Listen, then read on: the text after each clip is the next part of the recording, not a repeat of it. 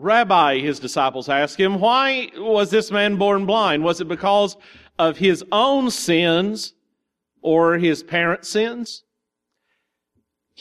It was not because of his sins or his parents' sins. Jesus answered, this happened so the power of God could be seen in him.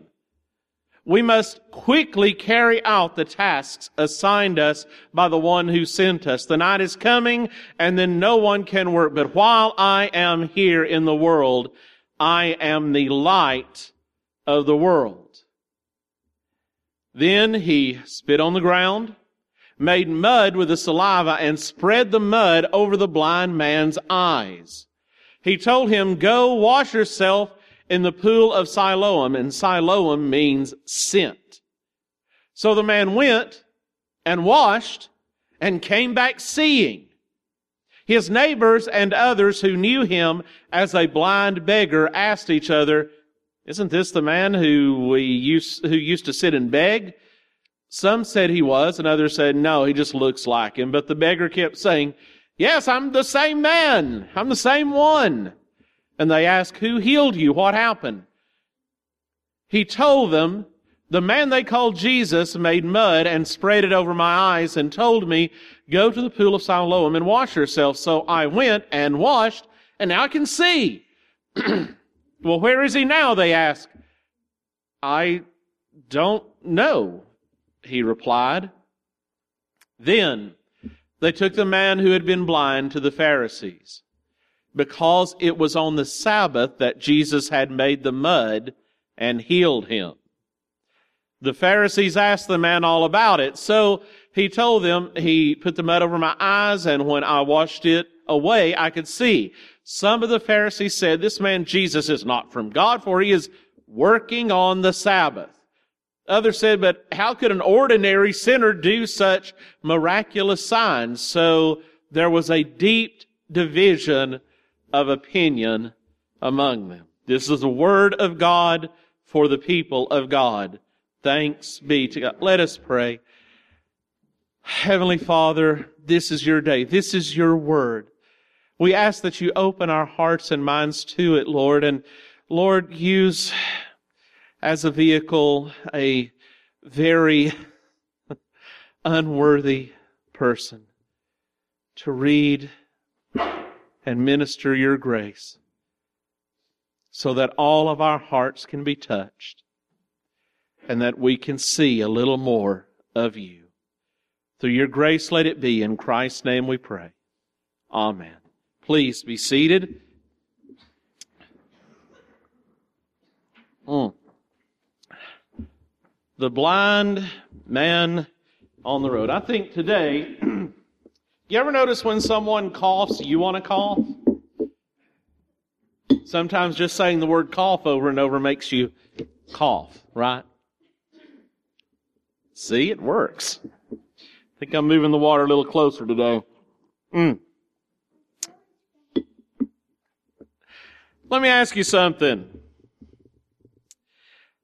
Have you ever, now I ask the kids about getting in trouble, and you know you're guilty when you're getting in trouble. You kind of know it. But have you ever thought about the difference between guilt and shame? Because in some way it works into all of these encounters with Jesus that we have been looking at. 2 weeks ago it was Nicodemus. He came to Jesus at night. Why? He didn't want to be seen. Why? Because people were going to talk. Was he ashamed of what the everyday person would say? Or maybe whenever the everyday people started talking and it got back to his friends.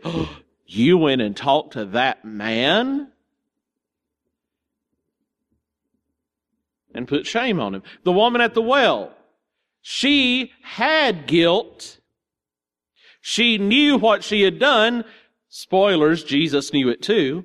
And he still offered her grace and life and a filling of her emptiness.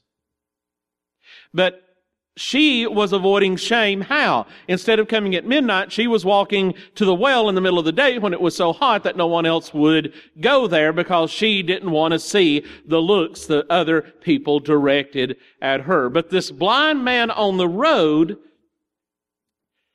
brings up something else. Have you ever been shamed and you think, I don't deserve this? I didn't do anything. People think this of me and I didn't do anything to warrant it.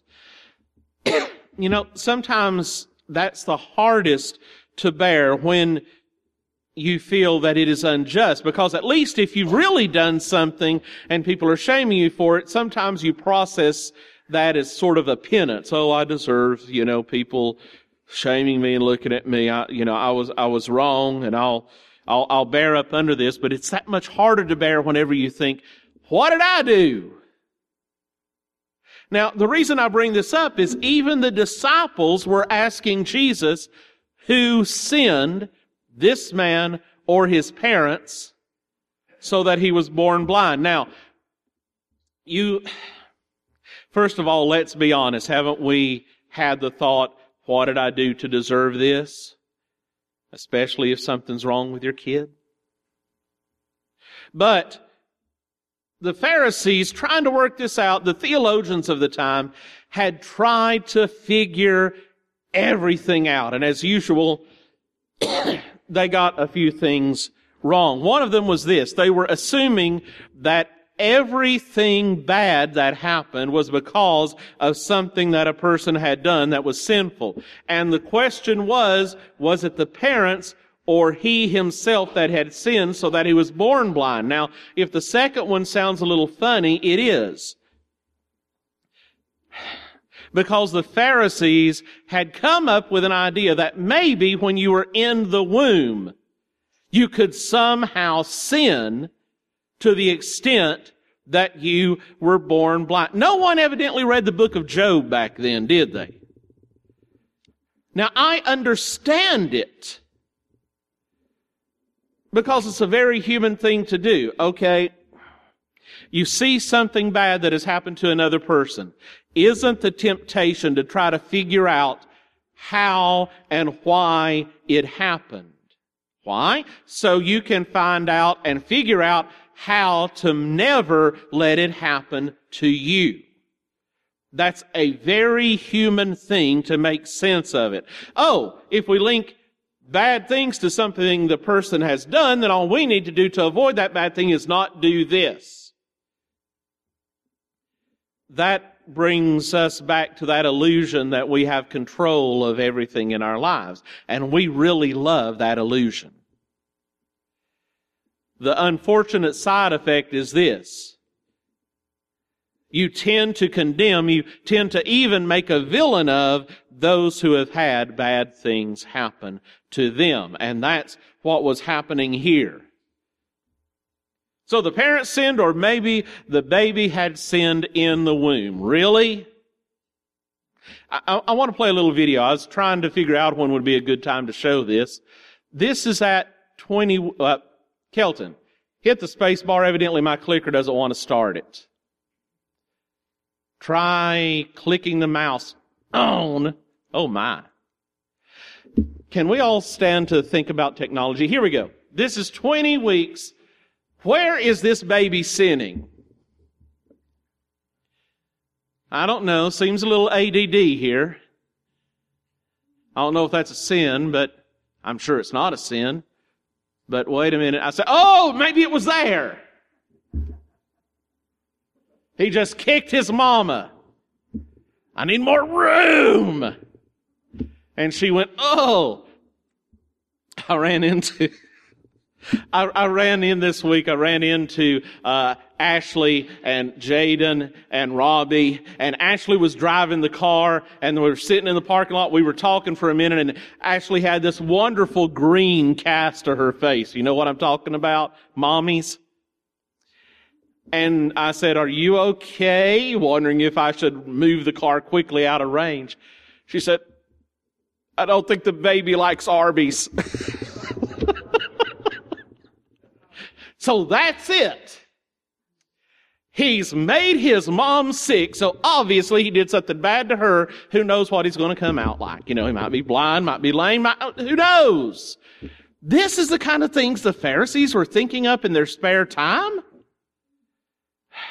I'm sure it was more complicated and theological and probably understandable than that, but doggone it, sure does feel good to make fun of it because honestly it's silly.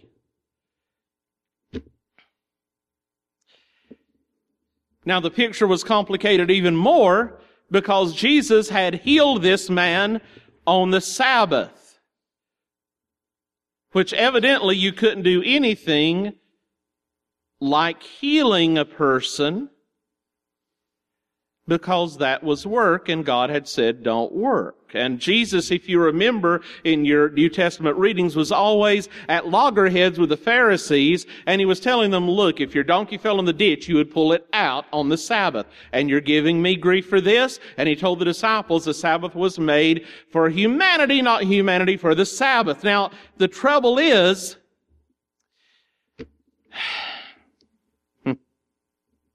you ever seen somebody who knows so much they've just lost all of their sense of the situation? Please don't say you're looking at one, Lori.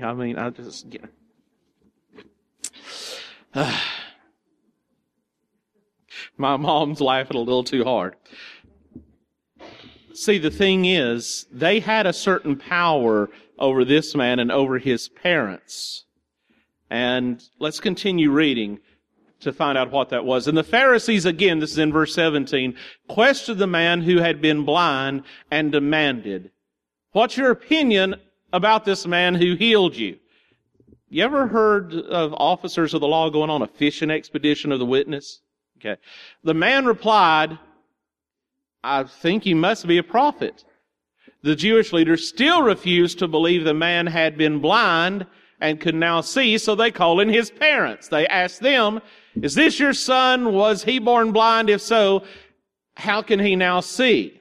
Now his parents replied, we know this is our son and that he was born blind, but we don't know how he can see or who healed him.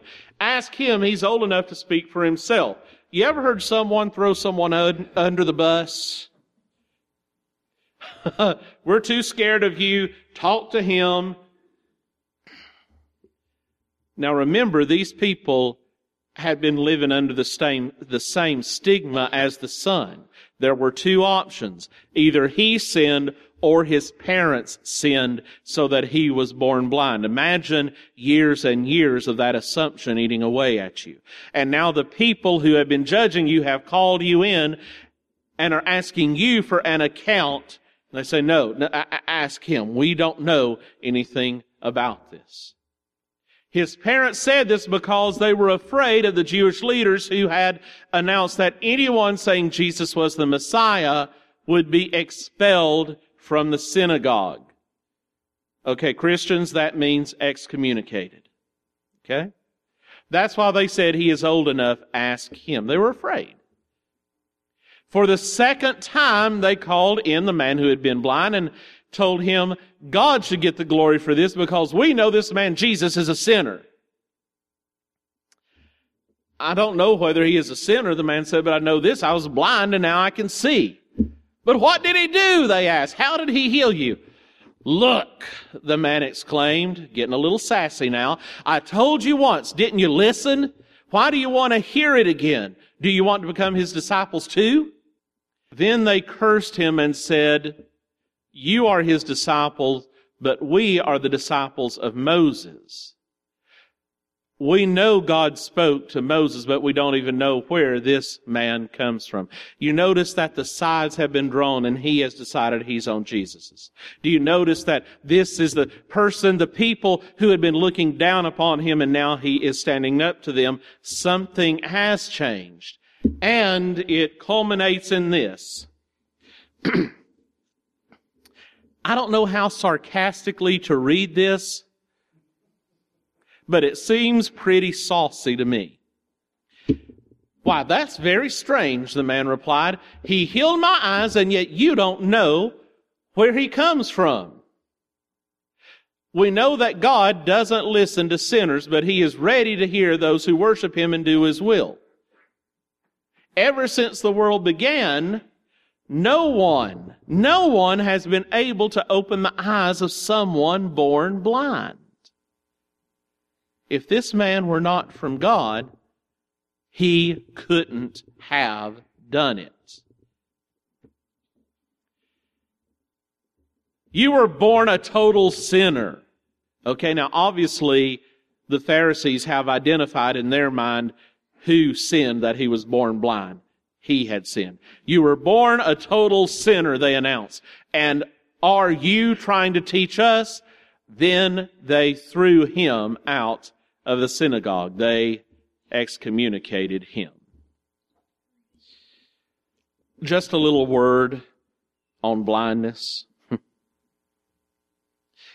In this story, we have a man who was born blind being brought before men who were willfully blind.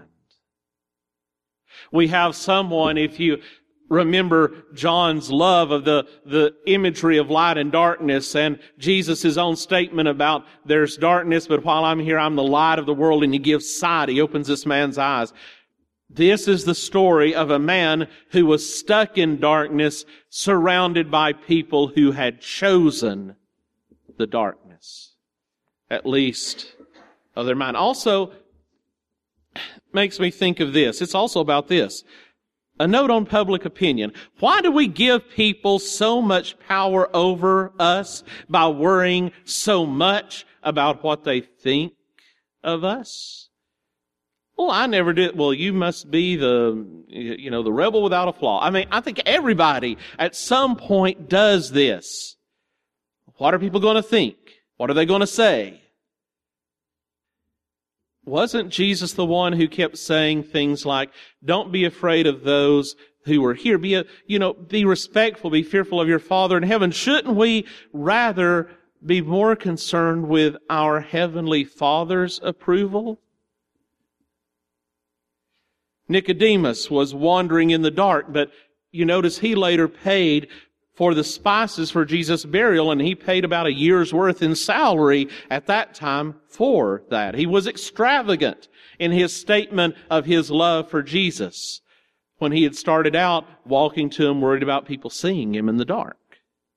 The woman at the well, you remember, she was in the middle of the day hiding from the town, and then she encountered Jesus, and then she ran back into town saying, listen, look at this person. He told me everything I did. That shame was no longer important to her. And now this man born blind, who had lived his life being looked down upon by the people of the community, especially the leaders, the theologians, the religious members in his community, is healed and winds up confronting these very respectable men in the temple. In this story, this man was not just given physical sight. To put it in the words of a very nice song, Jesus opened the eyes of his heart as well. And in John 9:35 through 41, when Jesus heard what had happened about the man being thrown out of the temple, excommunicated, he found the man. Jesus went to him and said, do you believe in the Son of Man? The man answered, who is he, sir? I want to believe in him. Notice this. You might gloss over it quick. You have seen him, Jesus said, and he is speaking to you. Yes, Lord, I believe, the man said, and he worshiped Jesus. Then Jesus told him, I entered this world to render judgment, to give sight to the blind, and to show those who think they see that they are blind. Some Pharisees who were standing nearby heard him and said, are you saying we're blind? If you were blind, you wouldn't be guilty, Jesus replied, but you remain guilty because you claim you can see.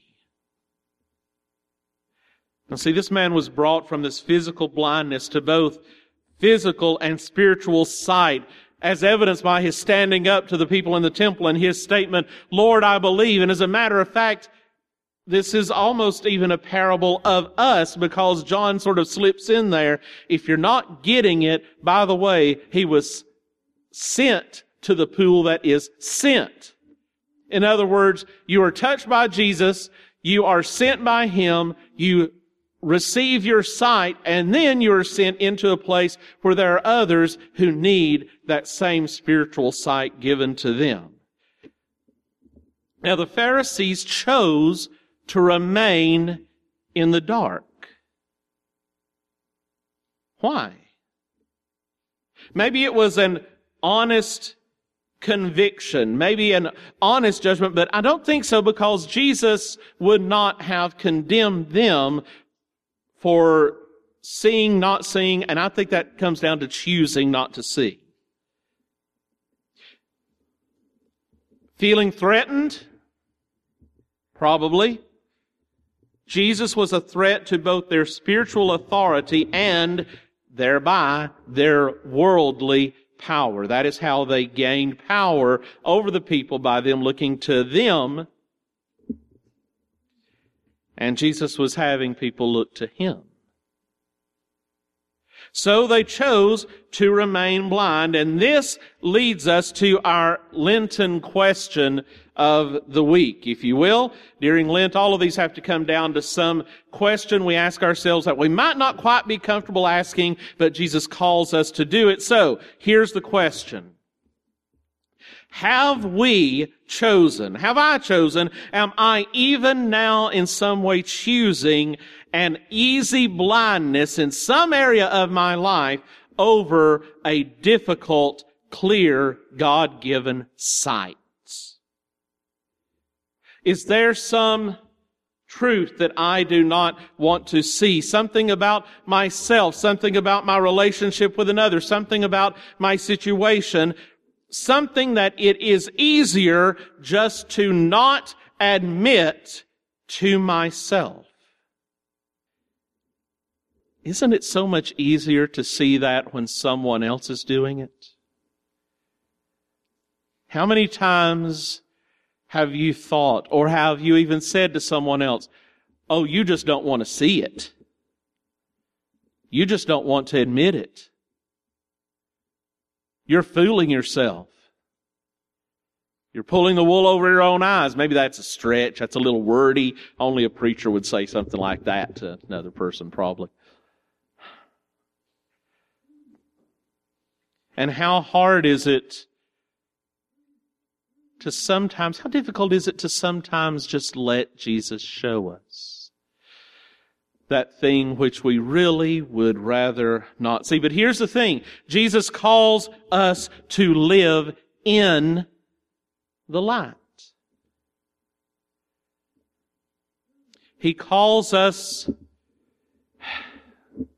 to open eyes, to open hearts. He calls us out of the self-imposed blindness. He calls us to look at the things that are hard to see in our lives. See, here's the thing. I don't want to be the Pharisees in this story. I want to be the man that Jesus healed.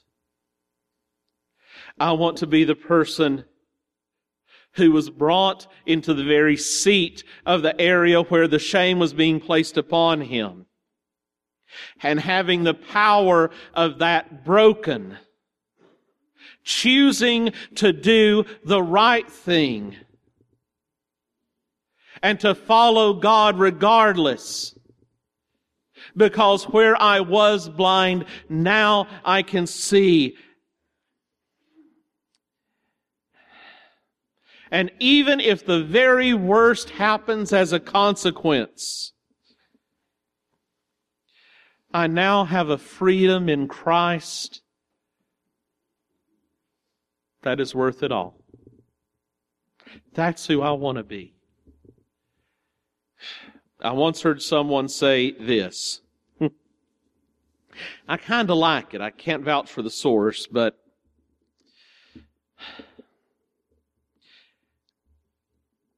I'm not yet the man I ought to be. I'm not the man I want to be, but thank God I'm not the man I was. I kind of like that. Because through our lives, we're going to have multiple opportunities to say, one thing I know, I was blind, but now I see. Now I see, and it has made such a difference. The only question is, how long do we take? Saying, Lord, show me all of these things, but Father, I'm not ready for this yet. You know, I believe God is patient. But He does call us into those amazingly scary, amazingly healing moments. And we can trust Him when we're in them. Glory be to God. Let us pray. Father, this day we come to You and we give You all of our willful blindness, all of the hurtful shame, all of our fear, all of our insecurities, and ask You, Lord, we ask You to open the eyes of our hearts. Lead us from darkness into light, into Your healing, which will bring us wholeness and make us wonder why we were so afraid in the first place. Let it be, dear Lord, in Christ's name. Amen.